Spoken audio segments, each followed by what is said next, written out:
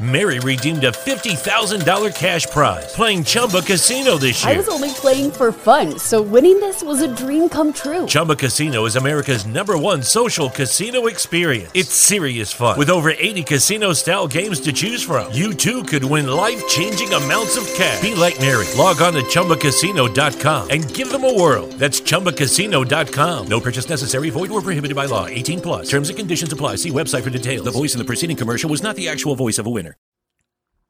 For all my teachers and parents that are tuning into this podcast, I want to let you know that I have a parent and a teacher community. Now, I am all about bringing awareness and support and a network system for all of you to feel like you can boss up in the D-Cube journey. So I'm here to let you know that I have memberships for my parents and for my teachers, because I truly believe that together we can change the narrative. If you're interested in joining these membership programs, I invite you to click the link in the bio. There are 3 levels. There is $10 a month, $15 a month, and $25 a month. Now, in these communities, you get to network. You have a community of people that are in the same space with you. We're fighting for the same cause. Depending on your membership level, you get access to me with weekly live Q&A and monthly webinars. So if this is something that interests you, please be sure to click the link in the bio to apply to these communities, and I look forward to seeing you there.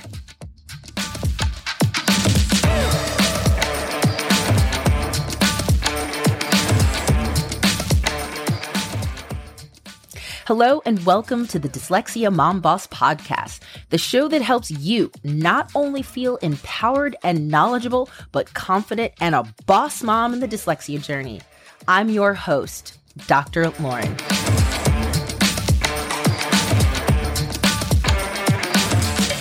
Hello and welcome back, Dyslexia Mom Bosses. We are here to level up. We are in the Dyslexia series. This is part 2.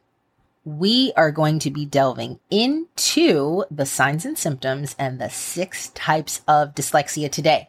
So first things first, I want to preface this by saying that I appreciate all of the love and support that this community is bringing to the table, the likes, the subscribes, the downloads. Like, please, please, please keep the love coming. It means a lot to me because this is just my passion, and I truly feel like it's my calling to really have a network and a community of folks to change the narrative. I really, truly do. So thank you so much, all of the moms, the parents, the teachers, anybody who is listening to this podcast. You're the reason that I do this. So keep the subscribes, likes, comments, all of that coming. So let's delve into today's content. I'm going to share with you information that was actually, I always reference the Mayo Clinic. The Mayo Clinic is a huge medical facility, company, hospital. Like, it's just huge here in the United States, and they're very credible in their research. And so you can actually type in like Mayo Clinic, dyslexia, signs and symptoms. So I'm not making this stuff up. I just wanted to put it in an episode. So it is a quick reference if you are driving or working out or heading to an IEP meeting. And so I'm going to chunk this developmentally. So it's going to be before school aged. And so if we're thinking before school age, it's, like, I probably could start at birth, but let's just say 2 to about 5. And that's those early preschool aged years where we tend to just kind of brush it off and be like, oh, it's just, it's fine, it'll go away. Or, I've had friends or people be like, oh, that's cute, he has a lisp. And it's not cute. Get it fixed right now. Like, that's not something we want to just have happening. So before school age. So these are the signs and symptoms to look out for dyslexia. Late talking, learning new words slowly, problems forming words correctly, letter reversals, difficulty remembering name, letters, numbers, and colors, and lastly, difficulty with nursery rhymes. Now, I stated in yesterday's series about the reversals, and that's, a myth and blah, blah, blah. So I want to touch on that. Letter reversals at this stage in the game, before school aged, preschool years, that is developmentally normal. I have a 4.5-year-old. She still reverses her B's and D's. What you want to do is you want to always correct it.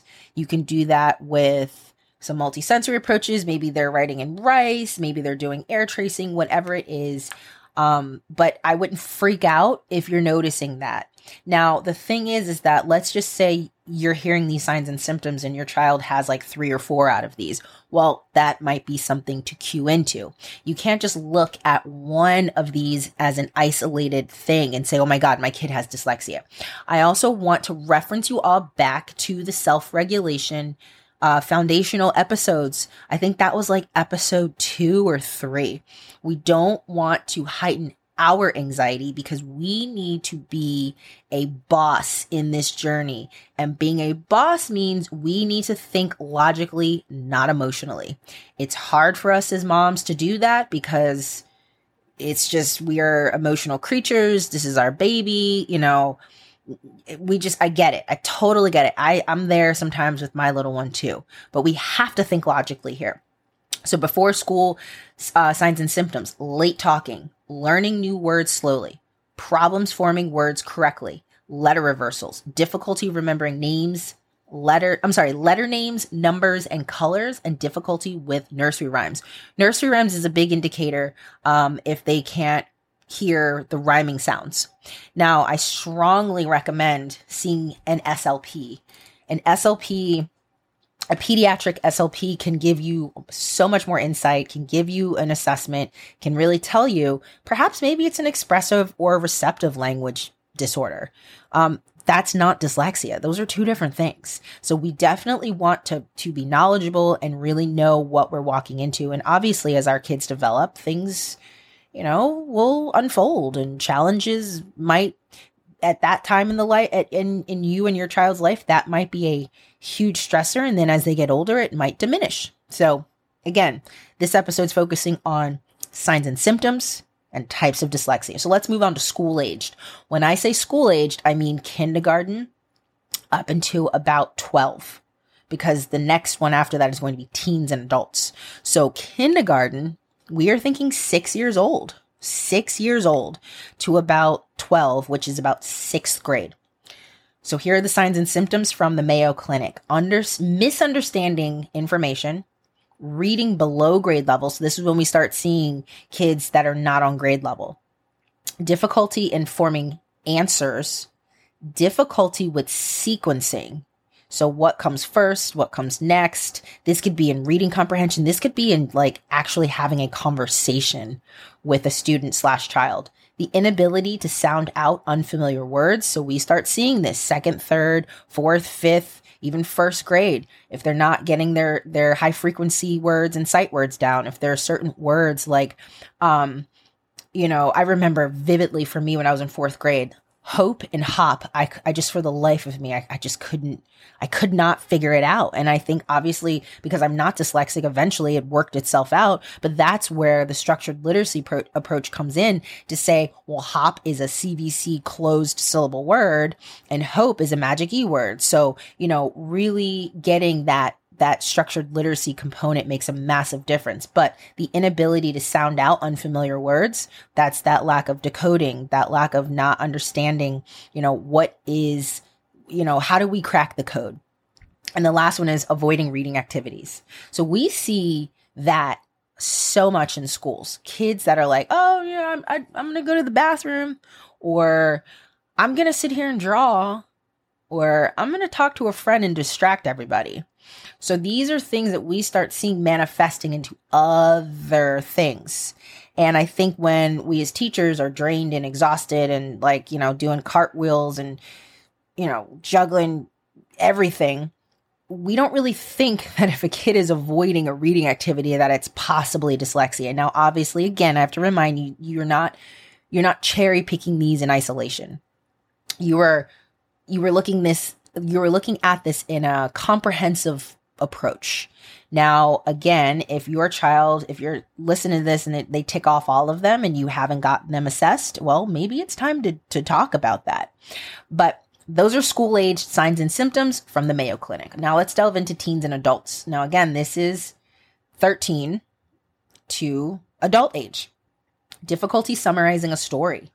Trouble learning a foreign language. So when I was teaching 8th grade and I would do transition meetings for my 8th graders going into high school, I would say 99.9% of the time, all of those students that had SLD on their IEP, we exempt foreign language their 9th grade year, because they were struggling with English language arts. So why on earth are we going to put on Russian, Spanish, Italian? I mean,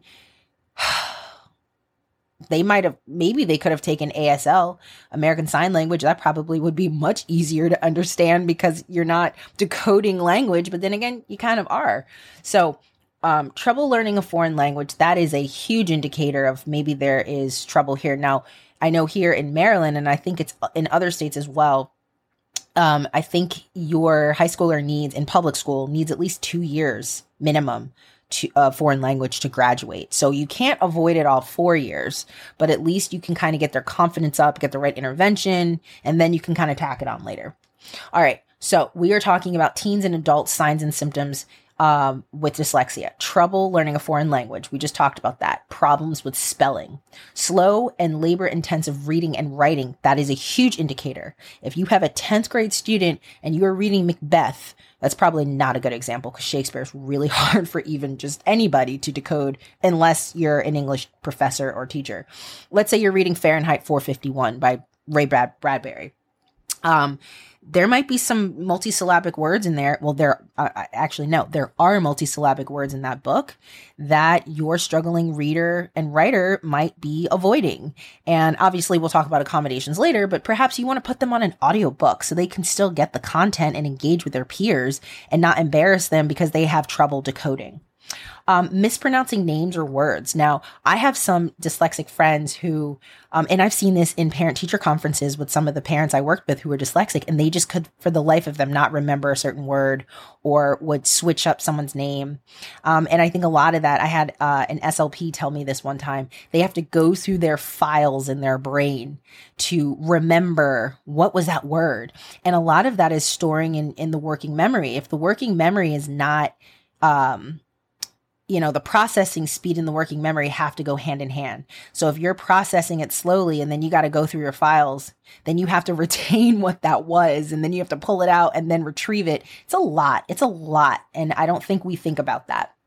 And then the last one is trouble understanding jokes, sarcasm, idioms. Like those are things that we as typical learners take for granted. And that actually can cause some social emotional issues with bullying, social cues, not really understanding why people are laughing and you feel left out. So these are signs and symptoms from the Mayo Clinic from before school age. So think preschool years all the way up to teens and adults. So I'm going to shift gears and talk about the 6 types of dyslexia. Now, when your child actually gets diagnosed, if you truly get the diagnosis of dyslexia, you are more than likely not going to get the type of dyslexia. Beats me as to why, but we need to talk about it. So the first type of dyslexia is the phonological dyslexia. So 75% of people who have dyslexia experience difficulty in breaking speech into individual sounds. So what does this mean? If you give a dyslexic with phonological dyslexia the word fish, they may not be able to hear that fish has 3 sounds. F, I, sh. So you have F as your consonant phoneme. You have I as your vowel phoneme, which is a short I, and then SH is a digraph, 2 letters that make 1 sound. So they might think it has 4 sounds because they're 4 letters, and that's not always the case. The second type of dyslexia is visual dyslexia. So this is when a child experiences a type of visual processing disorder. This means that the brain doesn't receive the full picture of what the eyes are actually seeing. So this, as I stated in a previous episode, could be when letters are moving or transposed or reversed. That I find to be so interesting. And I think those who have visual dyslexia probably didn't realize that that's what it's called. The next type of dyslexia is called surface dyslexia. So this one can no longer process the language beyond decoding stages. So I always think about this as homophones and homonyms, which I know those are 2 separate things, but let's use the word break and break. Now, if you're a dyslexic listening to that, you're like, wait. I hear the word, but how does it spell? Well, the English language sucks like that, right? So we have break. This is why it's so critical when you're teaching language and comprehension to really explicitly give sentences and explain the differences. So break. I am going to take a break because I'm tired. Well, a child can input that information and say, oh, okay, they're going to take a rest. But then if I say, I have to go get new brakes on my car because they're crunchy, well, that's brake. And so as our texts get more advanced and as our kids are reading to learn, not learning to read, comprehension, this becomes a problem. They struggle with the comprehension because this is beyond decoding. You have to really understand the challenges in the English language and how messy it can be. All right, so the next one is primary dyslexia. So if a child if a child of a parent has dyslexia, and then if both parents have it, there's probably 100% chance that that child is going to get dyslexia. And so, an example of that is speed of processing, spoken or written language, difficulty following directions, forgetting words, so on and so forth. The next type of dyslexia is secondary or developmental dyslexia. So this one's interesting. This one could be caused by developmental issues from before birth. So this could be, an infection or malnutrition. Perhaps you had a healthy pregnancy, but then maybe the actual labor, something happened. Maybe there was a little bit of oxygen that was lost during the labor, whatever it is. But we know when a baby is born, there's so much from the conception to birth that could happen that could impact a learning disability. And the last type of dyslexia is trauma or acquired. Now, this one is more of if there is brain damage or shock or constant concussions, like things of that nature, this can cause late speaking or difficulty recognizing words and letters and, really understanding, let's just say this happened later in life, then it's almost, I kind of equate this one to like when, people get strokes. I remember when I was in actually middle school, I was getting tutored because I had my own learning struggles. And I remember there was an adult I was at Sylvan Learning Center back in the day. I don't know if you guys remember that. I think it still exists, but it was like on and popping back in the 2000s. And I remember there was an adult, like a 35-year-old man sitting at the table with me. And I didn't have any issues with it at all, but I thought it was a little odd because usually most of the people at the table with me were like my age or a little younger. And so it turned out that he was learning to read again because he had a stroke. So, I find that interesting. He probably had trauma or acquired dyslexia. All right, folks, that ends the episode, part 2 of the dyslexia series, signs and symptoms and the types of dyslexia. So be sure if you want more support, networking, and resources to apply to the Think Confidently intensive 6-week group coaching program or the Confidently Leveled Up 3-month at your pace group coaching program. I look forward to really supporting you and really giving that space for you to have the community with other moms to really connect. And, we're not in silos. This is a community for a reason. So again, thank you so much for being a part of this community. And tomorrow we are going to delve into part 3. And this one is going to be on accommodations. So this is a 2-parter. This is parts within parts. It's like fractions, right? We'll talk about fractions when we do Dyscalculia series. So tomorrow we're going to talk about introducing new concepts and what those accommodations look like. I'll see you there. See you later. And don't forget to boss up today.